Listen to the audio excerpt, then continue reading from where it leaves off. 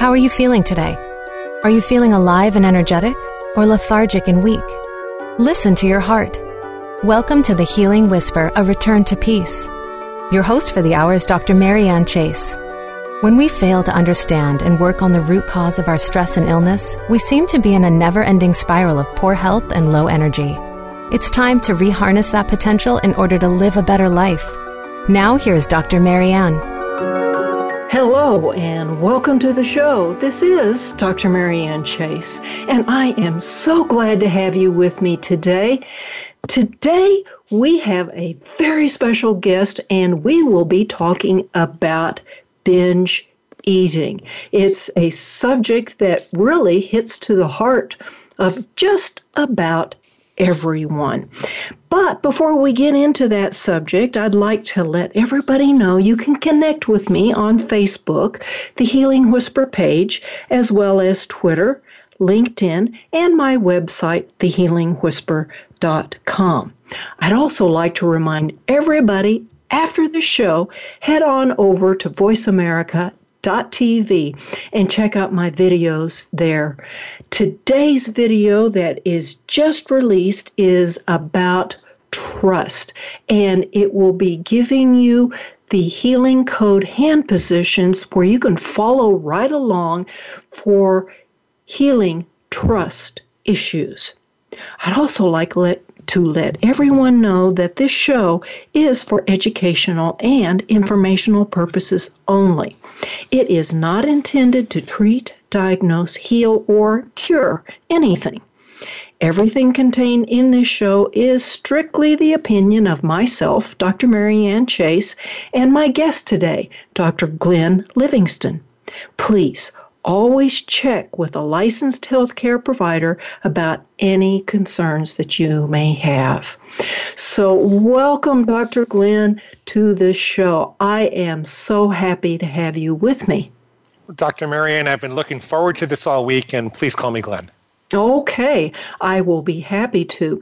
Before we launch into that, let me tell our audience a little bit about you. Dr. Glenn Livingston is a veteran psychologist and a longtime CEO of a multi-million-dollar consulting firm, which has serviced several Fortune 500 clients in the food industry. Dr. Glenn's work, theories, and research have been published in major periodicals.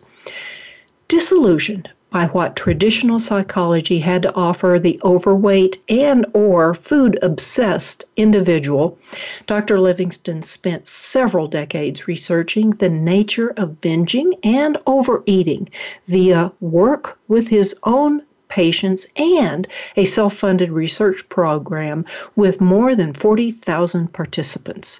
Most important, however, was his own personal journey out of obesity and the food prison to a normal, healthy weight and much more lighthearted relationship with food.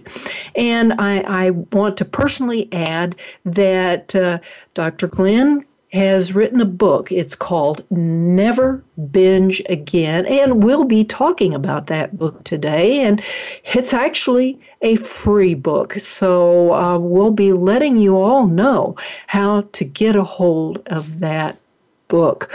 So let me ask you right off the top, why are overeating, stress eating, binge eating so prevalent today? I mean, that's a loaded question. Well, Marianne, I think that is a loaded question. And I think that there's a perfect storm in our country and in the world today, which is conspiring to make that the case. Everybody knows that that's the case. Everybody looks around and they can see that we're, 20% fatter or so than we used to be, 20 years ago. And everybody knows about the supersize phenomenon. But I think what's happening, and I found myself in a unique position to observe this, is I think that there are three industries that are not consciously working together, but really all wired towards the same aim, that are reinforcing one another and just creating this term. The first one would be big food. So what's happening in big food, and I've done a lot of consulting for big food over the years. And I almost wish that I hadn't now that I know what I know. But what's really happening in big food is that they're spending billions of dollars to engineer these hyper palatable food-like substances. It's not really food, it's a food-like substance. Like concentrated forms of sugar and oil and fat and starch and excitotoxins and sodium and coloring agents and thickening agents and on and on and on, which create these intensely pleasurable condensed sources of pleasure that our evolution didn't neurologically prepare us to handle. And so, in short, it's kind of like a drug. And there's a whole series of studies that not a lot of people know about that were done in the late 50s and early 60s by these doctors named Milner and Olds. And they did them on rats, and whether they were ethical or not is debatable, but they implanted electrodes in the brain of the rats in the pleasure centers. I think it was a cingulate gyrus. I forget exactly where it is. But it was in the pleasure center, and they wired those electrodes to a lever that the rats could press themselves. And what they found was amazing. The rats ignored everything else to press that lever thousands of times a day.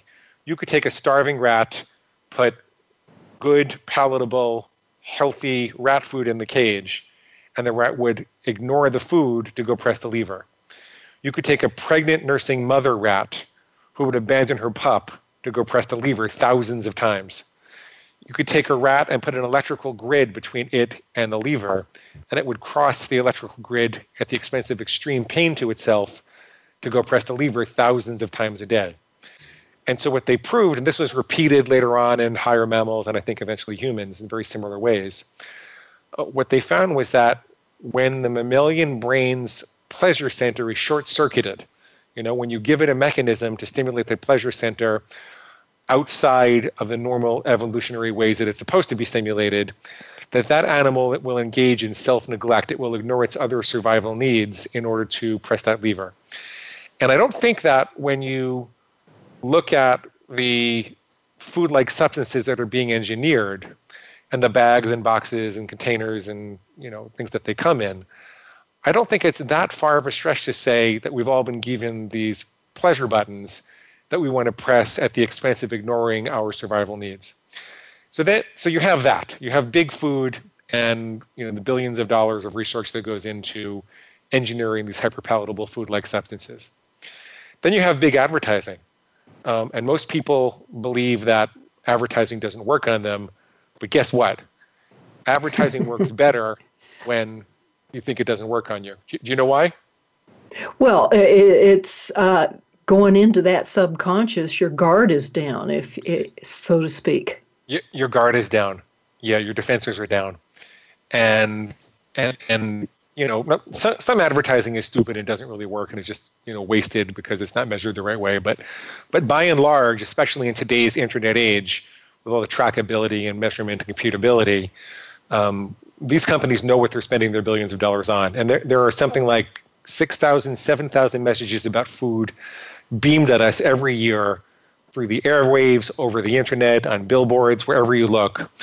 And virtually none of them are saying, eat more fruits and vegetables, right? Like, is there 1% of those advertisements that are saying you should eat more fruits and vegetables? I don't think so. So you've got big advertising making sure that you know where those pleasure buttons are and how you can get them cheap, right? That's what big advertising does. Then you've got the addiction treatment industry, which says that you can't quit, you can only abstain one day at a time. You shouldn't create rules for yourself, you should only create guidelines and try to follow them 90% of the time. You're powerless to resist. So basically they're saying, I bet you can't just have one. Right. A very famous potato chip commercial. a very famous, right? So they're kind of they're reinforcing that. They say there's no human defense against it. And so people believe that they don't have free will, that these are irresistible impulses, that they can't quit even if they wanted to. They believe that, they're just kind of sitting here with open eyes and open ears and an open heart for all of the advertising messages. they don't have any idea how nature necessarily intended pleasure to be experienced. They're so used to the high that they get from these concentrated food-like substances that the three conspire in today's society to really create an epidemic, and it's dangerous. It's really dangerous. Well, and now, so here we are bombarded daily, yearly, 24/7, as it were, by food commercials saying you can't just eat one, you have to eat the whole bag, and then you have to go back and buy another bag, as well as many of the others. And you've got these big food trying to tell us, well, you're really eating this boxed food that has more chemicals in it than it has food, and it's healthy for you. It's good for you, but it's not. It's a lie. So now, how do we get past this? You've already talked about how we're stuck with our rat brain, our lizard brain, telling us, oh, pleasure, oh, pleasure, oh, pleasure. And how do you overcome that? Because there is a physical addiction, is there not? Mm-hmm. Mm-hmm. Yeah. It's much less difficult to overcome the physical part than most people realize. The research suggests that your taste buds will. Now, I'm not telling everybody to just stop having all the bags and boxes and containers or to give up sugar or whatever. It's up to them what they want to do. And at some point, Marianne, I want to tell people a little bit about my background and my personal story, because I'm not just a psychologist. I'm really a guy who formerly suffered with overeating for decades, and I lost a bunch of weight, and I had the obsession, and nobody suffered more than I did with this. So I'm not just being a psychologist in my ivory tower. I really fought this out in the trenches. So I want to say a little bit more about that in a little bit. But okay, yeah. What I can tell you that, at least for people like me, people who felt like they just couldn't stop eating, who were looking for love at the bottom of a bag or a box or a container, who tried desperately to love themselves thin, went to therapists or Overeaters Anonymous or psychiatrists, or tried medication, or read this book or another book, and that it's not what you're eating, it's what's eating you. People who've been down that road forever, it turns out that what happens is it's really the lizard brain that gets addicted. And loving the lizard brain doesn't really do any good. Because when the lizard brain is the part of our anatomy which evolved first. And when it sees something in the environment, it thinks like a lizard. It thinks, do I eat it? Do I mate with it? Or do I kill it? Eat, mate, or kill. That's how the lizard brain thinks. It doesn't think about what impact is this going to have on my family. It doesn't think about how is this going to affect the people that I love. The lizard brain doesn't know love. It doesn't think about society or long-term goals or creativity or music or religion or inspiration or soul. It doesn't think about any of that. It just thinks eat, mate, or kill. All of the rest of it, all the stuff that we value, that we think of as uniquely human, that lives a lot more in the upper brain structures, in the part we call the neocortex or logical brain. It's not quite this simple, and a neuroanatomist would take me to task. But for all intents and purposes, that's what's happening. And what we really need is a mechanism to separate ourselves from the lizard brain at the moment of impulse, to develop more of a sense of disdain or even disgust, so that you can wake up when it happens. And when the lizard brain sees something, you can wake up and remember who you are and say, oh, I don't want to go down that road again. I've been down there. That doesn't go anywhere good. And tell me to pause if you want me to pause. I can go on and tell you more about how to stop it. But well, we have a couple of minutes left here before the break. So let's just we were talking about that logical brain overcoming the lizard brain. And in your book, you talk about the pig. and and I love that title. But the pig is what is the lizard brain. Is that correct? Well, okay. So this is a little embarrassing as a sophisticated psychologist and successful business person, because this is how I solved it for myself. I've come across an alternative addiction literature by a guy named Jack Trimpey at rational.org. And he's the one who really pointed out the paradigm of, he calls it something different. He protects the term, so I'm not going to say it. But, the brain stem versus the human consciousness that lives in the upper brain, and said that you need to separate from it as opposed to loving it more. What I had to do was make a lot of adaptations, because he works largely with drugs and alcohol, things that you can give up entirely. I had to make a lot of adaptations for working with food, where you have to take the lion out of the cage and walk it around the block at least 3 times a day, right? Right. So here's what I did. I decided that my lizard brain was going to be my inner pig. Well, let me interrupt you, because we need to go on a break. And so let's take that lion for a walk right after the break. Okay. So folks, don't go away.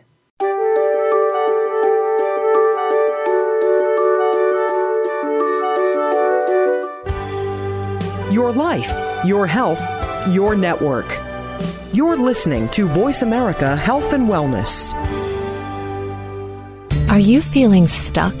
Sometimes we just need a little help from a friend.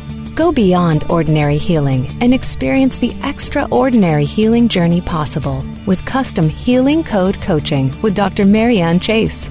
Visit thehealingwhisper.com.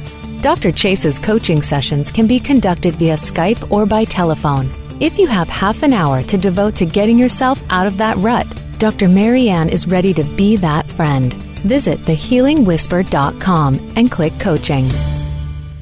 Like many of us, do you feel constantly tired or run down? Weight gain, sugar addiction, stress, and other health issues wear down our bodies and our spirit. You can take control of these and get yourself back on track. Tune into Living Life Naturally with host Lynn Wadsworth. Lynn can help you lower or get rid of migraines, help you maintain a healthy weight, deal with hormone imbalances, and more. Listen live every Friday at noon Eastern Time and 9 a.m. Pacific Time on the Voice America Health and Wellness Channel. We got the power to change the world. Is your health where you think it should be? If you're like most people, the answer is probably not. Where can you get the answers you need to get on the right track? The answers start on Occupy Health. Each week, host Dr. Susan Downs and her guest experts will answer your questions, as well as prepare you for questions you'll want to ask your health provider. You'll want to plan for your optimal health with Occupy Health. Listen Fridays at 11 a.m. Pacific Time, 2 p.m. Eastern Time on Voice America Health and Wellness.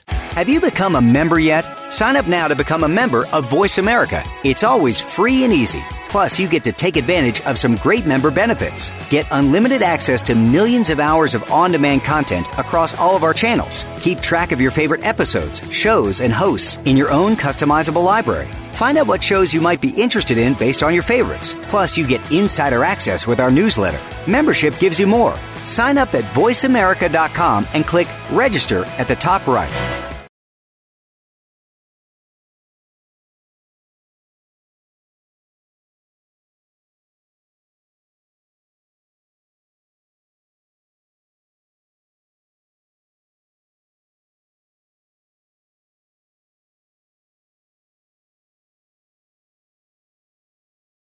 A fresh look at today's health. Voice America Health and Wellness.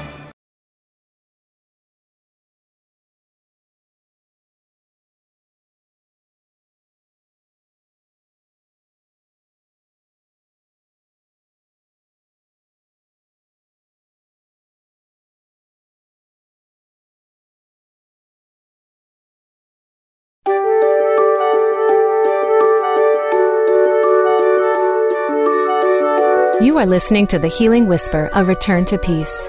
If you would like to comment or have a question about our show today, please call in to 1-866-472-5792. That's 1-866-472-5792. If you'd rather send an email, our email address is thehealingwhisper@mindspring.com. Now back to the show. Welcome back to the show. This is Dr. Marianne Chase, and today's special guest is Dr. Glenn Livingston, who has written the book, Never Binge Again. Just before the break, we were talking about taking the lion out for a walk at least 3 times a day, and that lion being the food that we really need to eat. And the alternative psychology that was developed to really actually is for alcohol and drug addiction. But Dr. Glenn has adapted that. So Glenn, tell us about taking that lion for a walk, and then tell us about your own story. Well, okay. Let me tell you just a speck about my story first so you understand why I was willing to do anything. Because I'm a psychologist from a family of psychologists and psychotherapists. And that's all I ever really wanted to be. I just wanted to help people when they were struggling. I wanted to alleviate suffering with my psychological knowledge and empathy. That's all I ever wanted to do. And when I was a kid, I had what you would call exercise bulimia, which means that I'm 6'4" and fairly muscular. And I discovered that if I exercise 3 hours a day or so, that I could eat whatever I wanted to. I mean, 6,000, 7,000 calories a day was no problem. Multiple pizzas, muffins, bagels, whatever I wanted to eat, I could eat. And I felt like I discovered a real trick. I felt like I was cheating the system and everybody else couldn't eat this stuff and I could eat it. But when I got to graduate school and I was married, and I'm divorced now, but I was married and I had patients. They started to send us patients in graduate school, and I had all these responsibilities. And I was commuting for an hour and a half a day at some point. I just couldn't find the time to work out for 3 hours a day. I could barely find the time to work out for a half hour a day. But I found that I couldn't stop thinking about food. I couldn't stop eating the 5,000 or 6,000 calories a day. And I got fatter and fatter. And there are very significant cardiovascular risks in my cardiovascular genetics. So the doctors were yelling at me and telling me that I was going to die when I was 35. And I remember my triglycerides were over 1,000 at one point, and the doctor thought he was going to pass out when he saw them. and yeah, I mean, it was scary. It was scary. And so I was desperate, and I went to Overeaters Anonymous for a couple of years. I funded my own 40,000 person study to look at, because I was doing all this big consulting and I knew how to do that, and internet traffic was cheap in those days.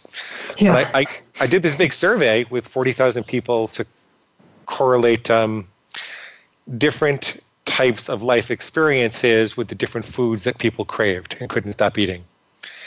And I found some really interesting things. For example, I found that chocolate was, people that struggled with chocolate, my sister can have 2 squares of chocolate and fold up the rest and put it away for Sunday. And I don't get that. I don't know what's wrong with her, because 2 squares of chocolate is just a nibble for me. If I do that, I need to have 3 or 4 bars and a pizza and blah, blah, blah. But it turns out that people that struggle with that are more likely to be struggling with some type of loneliness or heartbreak in their life. And so for example, I thought, well, I was having trouble in my marriage at the time, and I went and so I thought it made sense, and I went and I talked to my mom, and I said, is there anything in my historical pattern that, because she's a therapist too, that would make you think that, I went to chocolate when I was heartbroken? And she said, well, as a matter of fact, there was this thing called Bosco when you were a kid, this chocolate syrup. I'm dating myself by saying that, but there was do you remember it, Marianne? Oh, yeah. Okay. I probably shouldn't ask you, but not nice for a man to ask a lady. So there's this chocolate syrup, and she said when I was crying, if I came crying to her, she couldn't always take the time to feed me. She couldn't always take the time to hug and kiss me. And so she kept a bottle of Bosco in a refrigerator by the floor. And she said, go get your Bosco, Glenn. And I'd go, and I'd kind of go into a sugar coma, sucking on the bottle. And that's, that seems like, well, now that I understand that pattern, now that I understand why, I should be able to stop. But it turned out that I couldn't, because there was this voice inside me that said, hey, Glenn, you know what? You're right. mama didn't love you enough when you were a kid and she didn't feed you the right way. And you've got this horrendous pattern now. And you're just going to have to keep on binging on chocolate until you can fix the loneliness inside of you. Until you can get rid of all that heartbreak, you're just going to have to keep on binging on chocolate. And I found that it was the same thing with my clients who would struggle in the other areas. Like I found that people that struggle with salty, crunchy things, chips and pretzels and things like that, they tend to be stressed at work. And they would, when they figured that out, they got all excited and said, well, until I can fix my work stress, then I'm just going to have to keep on binging. And so it turned out that figuring out why, it was a soulful thing to do. I forgive myself more having figured that out. I forgive my mother more having figured that out. It was a good conversation to have. But knowing why doesn't really fix anything. Just like, it's almost like you could have an X-ray and see where your arm is broken, but your arm's still going to be broken after that, right? Right, yeah. So you need to be more of a fireman than a detective, because there's this raging fire. It doesn't matter who struck the match, when the match was. Okay, so all these things considered, I just wanted you to know how desperate I was feeling and how many decades I went through trying to love myself thin. When I came across this alternative addiction literature, and I was simultaneously kind of thinking back on the results of this study, and I realized that it was true. There was this crazy voice in our head that had to be dealt with. And maybe you could intervene at that level and stop trying to love yourself thin and try to arrest that voice. And that's what Jack Trimpe's work was about. And so I decided that my lizard brain was going to be my pig. And I decided I'd make a very clear rule, a line in the sand that said, I will never have chocolate on a weekday again. And another way to say that is that I'll only ever have chocolate on a Saturday or Sunday. A very, very clear rule, right? And then I decided that the chocolate itself during the week was going to be pig slop. I've since evolved this for myself personally to never have chocolate at all. I'll tell you why later. But so the chocolate itself would be pig slop. It belonged in a pig's trough. If I heard any voice in my head that said that I should eat chocolate for any reason whatsoever on a weekday, that was pig squeal. And whenever the pig squealed, I said, well, I don't eat pig slop and I don't let farm animals tell me what to do. And I certainly don't eat from a pig's trough. And it sounds ridiculous. Here I am, a sophisticated doctor, all these years, this gigantic study. And what worked was, well, I don't eat pig slop and I don't let farm animals tell me what to do. But that's what worked. And I know now that the reason it worked was it was the first thing that gave me a few extra microseconds at the moment of impulse to wake up and remember who I was and what was important to me. Like, I'm not a pig, I'm a human being. I'm really just talking about a mental construct, by the way. The real pigs in the world are very sweet and they need our help, so please don't go around being mad at real pigs. But and I'm a vegan and I'm an activist and things like that. So it was unfortunate that I chose that construct, but that's really what worked. And I had to make a lot of modifications so that what I discovered was that it was really important to develop your own food plan, because otherwise your pig would say, well, gee, this guru's diet doesn't really work. We'll have to find another one. And in the meantime, let's just keep binging, right? So what you're talking about, Glenn, here is that you're retraining the belief, at least in your particular case, that Bosco gave you love. And so you're retraining the belief that Bosco isn't what gives me love. XYZ is what gives me love. Is that really essentially what you're saying? Well, yes, that's what's happening. Okay. But I found you can't really think of it on that level when you're doing it.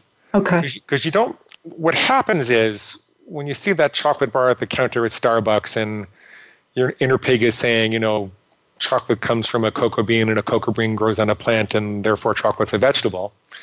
When that happens, you don't necessarily have access to your best thinking. It's a very primitive experience, and that's why I just kind of like sound the alarm that says pig slop, that's pig squeal. I don't eat pig slop. I don't listen to farm animals tell me what to do. Because at that moment, I'm not capable of thinking, well, I'm a loving human being and I can find love elsewhere and I need to make a phone call or I need to, connect with a friend or, go find a date or something like that. I'm not capable of thinking that. At that moment, the impulse is taking over and I need something very primitive to wake up. Yeah, you've got the Homer Simpson saying, donuts. That's exactly what it is. Well, it sounds complicated. Is it? It's not complicated. The way that I help people, and this sounds harsher in theory than it really is in practice. At the end of the call, I'm going to have some place people can go to listen to a couple of sessions if they want to. But it's really not that complicated. What I tell people to get started is to create one rule. Just step back and ask yourself, what's the single worst trigger food or eating behavior that I'm engaged in? Like, how do my binges start? For some people, it's eating while I'm standing up preparing food. For other people, it's having one bite of chocolate. For some people, it's going back for seconds at a restaurant. For some other people, it's not taking 5 minutes before the meal to meditate. There are all sorts of different trigger behaviors that could set them down the wrong road. And most people, if they step back and really breathe and think about it, they can figure out one that would make a dramatic difference in their life. And so what I tell them is, come up with one rule. And as a guideline, you can do this any way you want to, but as a guideline, I'll tell you there are 4 kinds of rules. There are things that you never do. There are things that you always do. There are things that you'll do conditionally, and there are things that you can do in an unrestricted way. So I will never eat chocolate. I'll never eat chocolate again. That's a never rule. I will only ever have pretzels at Major League Baseball games. That's a conditional rule. I always start the day with 2 heaping glasses of water. That's an always rule. Or I always have 5 servings of fruit and vegetables every day. That's an always rule.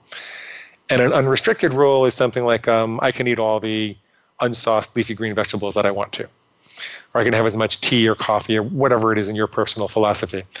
But I tell people to come up with one rule that would address their single worst trigger food behavior.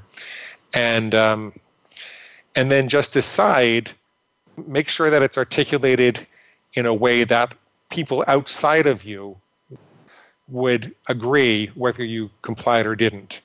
So a lot of people, their first impulse is to say, well, I'll only eat when I'm hungry and I'll always stop when I'm full. That's a guideline. It's a good guideline. It's kind of where true north is. It's a good way to be. But if I followed you around all day, I wouldn't know if you were hungry or you were full. So I wouldn't know. And that ambiguity turns out to be something your pig can take advantage of. So it would be better to say, I will never eat for more than 45 minutes straight, or some externally observable thing. But make one rule, then decide that you've got an inner enemy. You don't have to call it your pig. You can call it your inner slacker. You can call it your inner rat. People come up with all sorts of things, as long as it's not something cute, because this is not something you want to love and embrace. This is something you want to distance yourself from. You decide you have this inner enemy, and then you start listening for that inner enemy to try to convince you not to follow your rule. And it's just a game. You declare yourself 100% confident that you're never going to break that rule. And then all doubt and insecurity gets assigned to your inner enemy. And what that does is it allows you to focus on the goal. It frees you of the distraction of doubt and insecurity. It makes really, really clear. It hypersensitizes you to all the rationalizations that previously were kind of mixed in with your own thoughts. It declares a commitment to separate your constructive versus your destructive thoughts about food. And it installs an algorithm that begins to restore hope and enthusiasm and progress. So just one rule, one simple rule. You've got an enemy that's going to try to talk you into breaking it. You can't get rid of that enemy, but you can separate from that enemy 100%.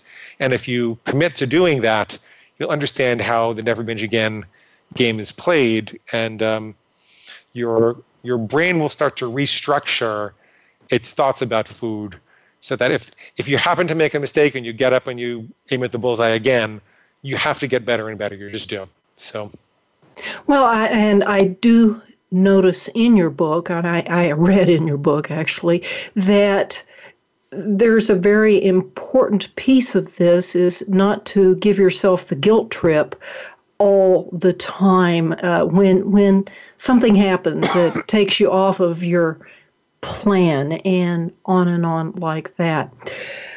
Well, Glenn, we are ready for a break again. And when we come back from the break, let's just tell everybody how to not only get in contact with you, but how to get this book. So, folks, don't go away.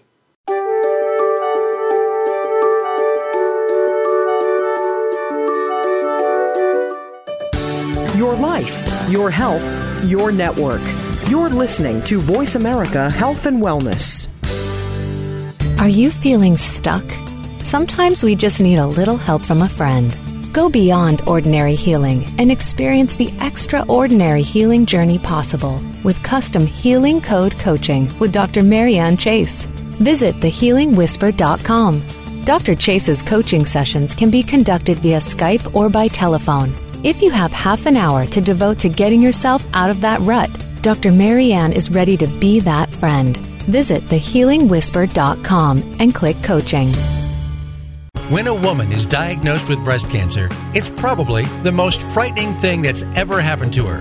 Friends and family often don't know what to do for support, not to mention the patient herself. That's where Breast Friends Cancer Support Radio comes in. Join Becky Olson and Sharon Hennepin, breast cancer survivors and advocates. They help by providing inspiration, information, and most of all, hope. Tune in every Friday at 10 a.m. Pacific Time, 1 p.m. Eastern Time on the Voice America Health and Wellness Channel.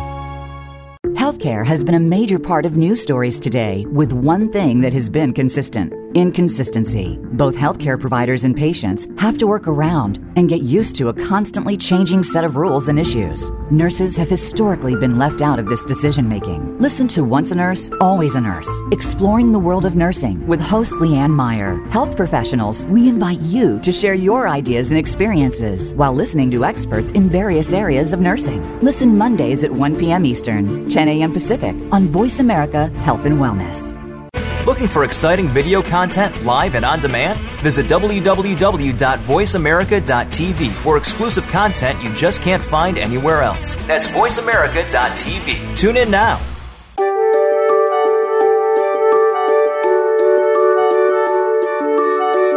You are listening to The Healing Whisper, A Return to Peace.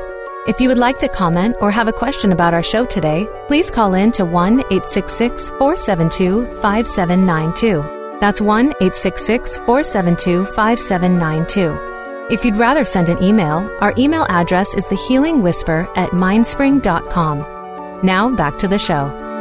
Hello and welcome back to the show, and thanks for sticking with me.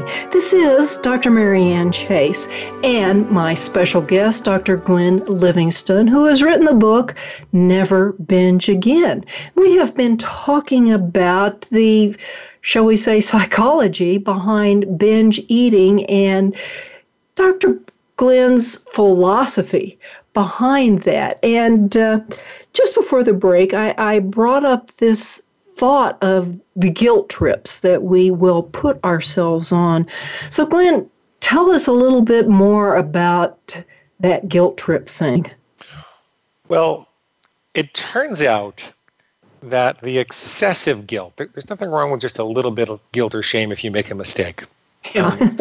But the excessive guilt that you can't let go of, that turns out to be the pig's voice, and it's actually binge motivated. What it's trying to do is wear you down and make you believe that you're too weak to resist the next binge. That's what the pig is really trying to do.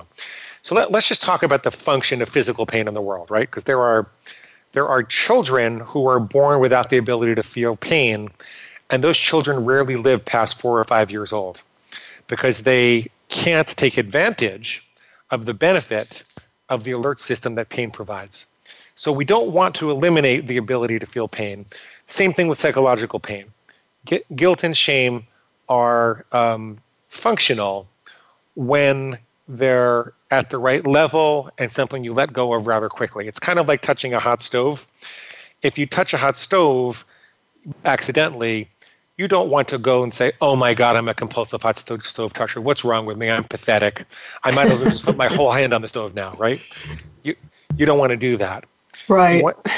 You just want to figure out why you missed the stove and how you're going to avoid it in the future, and then let go and don't touch hot stoves again. That's what you want to do.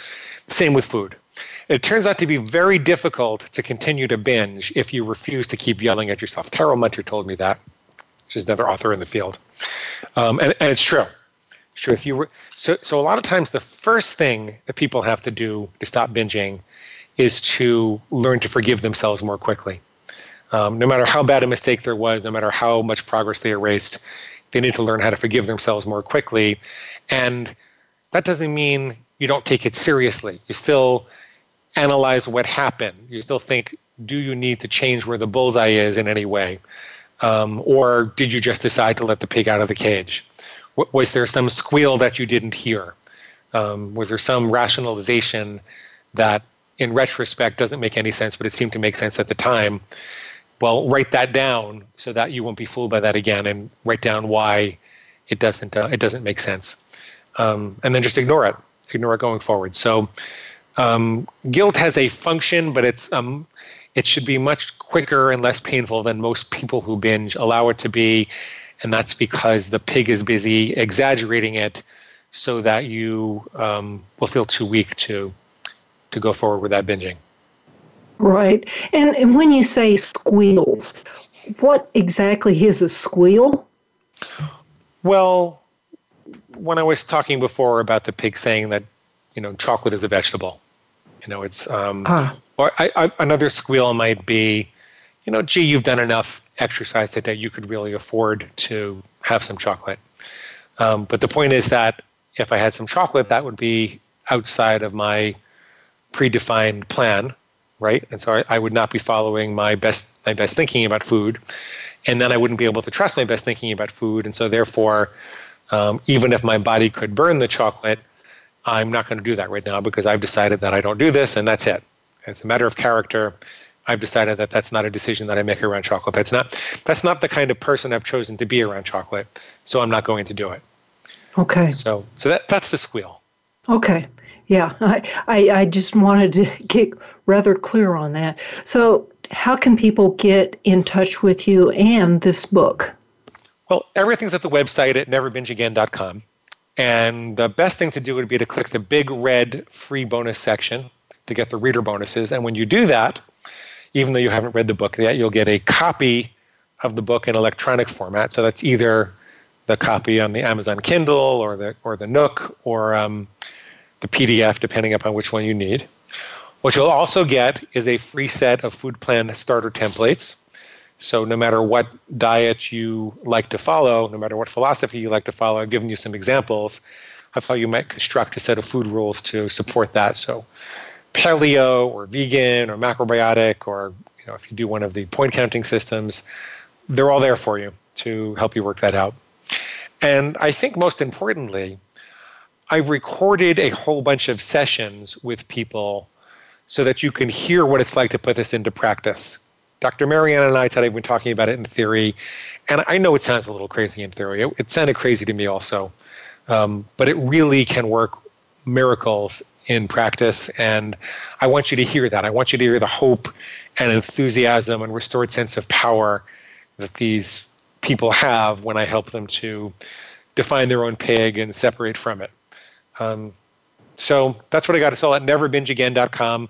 You can contact me there if you want to. I do get the messages that goes through my customer service first, but they'll get it to me if you need something from me directly. And at neverbingeagain.com, click the big red free bonus button.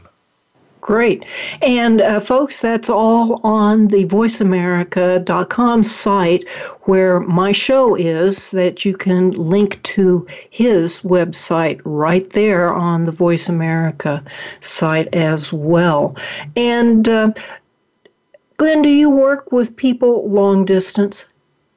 Oh, I do. Yeah. Once you're in the system, you'll find out about our coaching programs. So I've got an interesting program that's a combination of, we start everybody off in a group because for several reasons. One, so we can make it more affordable, but also because there are a bunch of common stumbling blocks that we can get everybody over, and then they don't need as much coaching.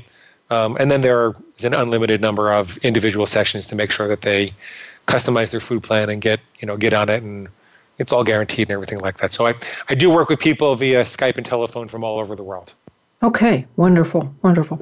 I'd like to head back to your book for just a little bit. You have this chapter in there that's called Hell is Other People.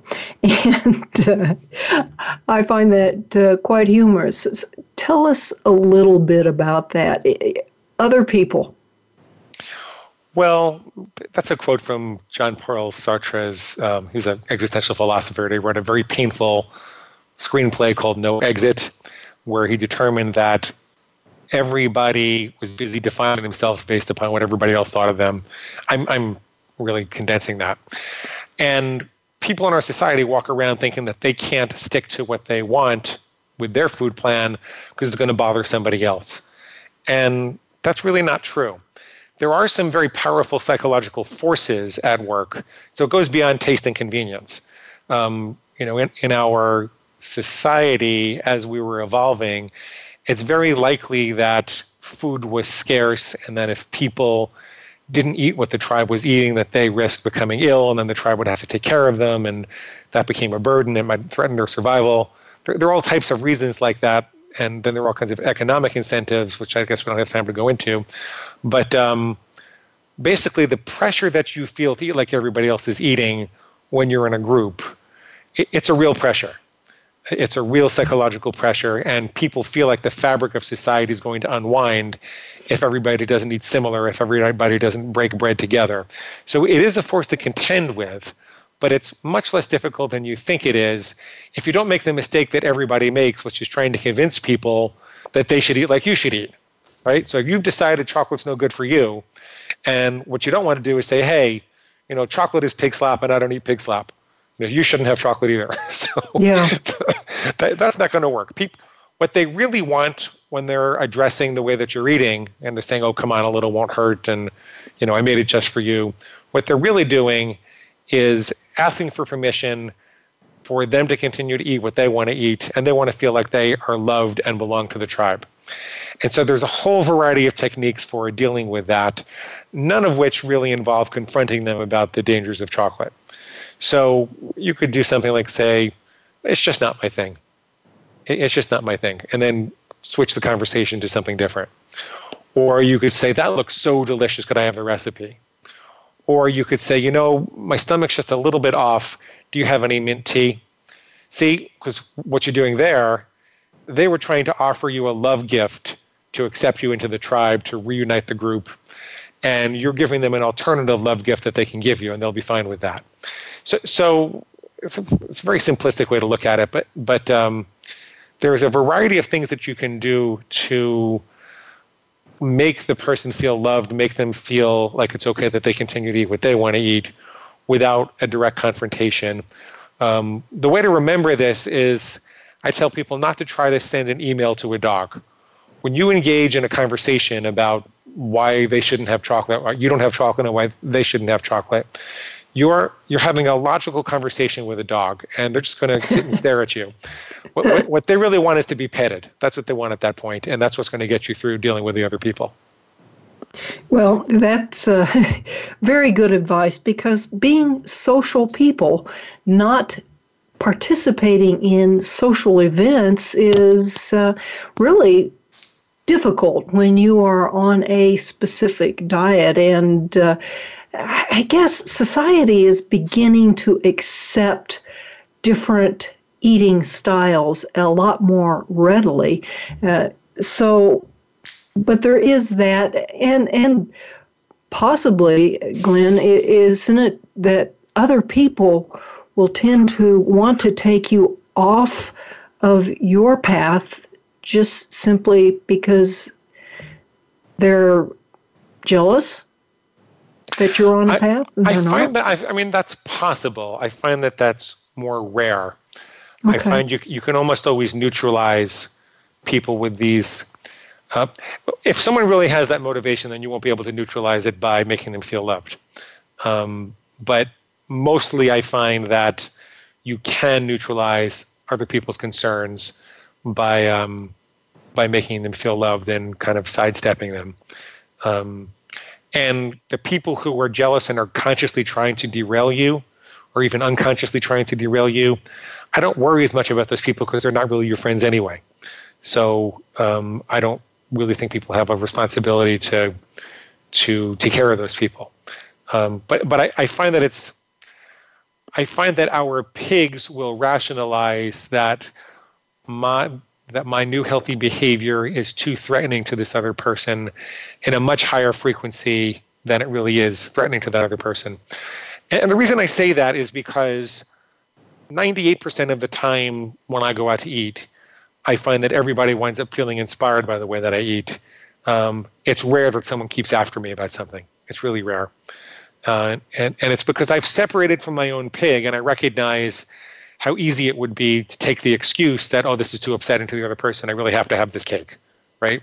Right. Since I've separated from that, I'm just kind of looking at the reality of what people's motivations are. And I don't really think that there are as many food pushers as people think that there are out there.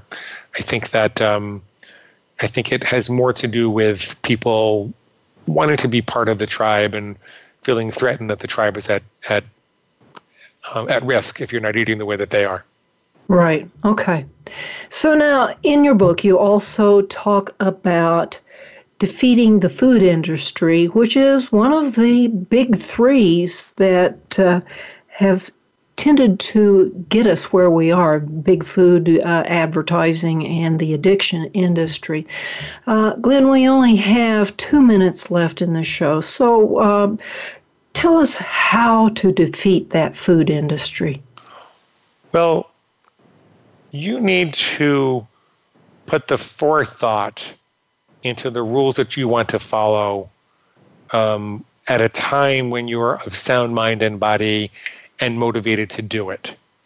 So it takes a little bit of work to define what decisions you want to make about food beforehand. But if you do that, then you've got some protection against the confuse and conquer techniques that the food industry might use. So, for example, I have a rule that says I will never consume acrylamides. Acrylamides are a substance that are created when organic compounds are cooked beyond a certain level.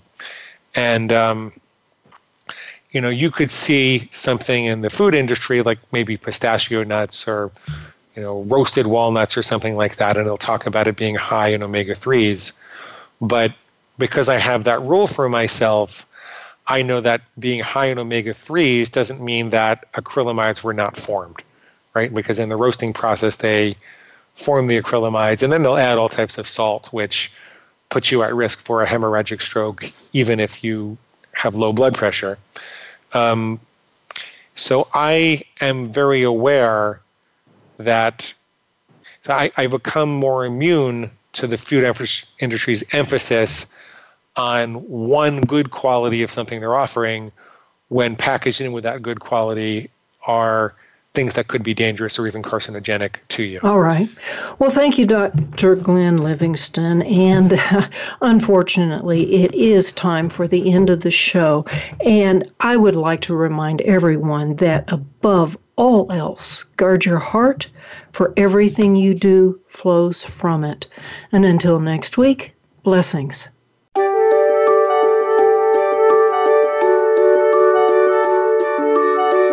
Thank you again for taking the advice of your heart and tuning in to the Healing Whisper, A Return to Peace. Please join your host, Dr. Marianne Chase, again next Friday at 11 a.m. Eastern Time, 8 a.m. Pacific Time on the Voice America Health and Wellness Channel. We hope to talk to you again next week.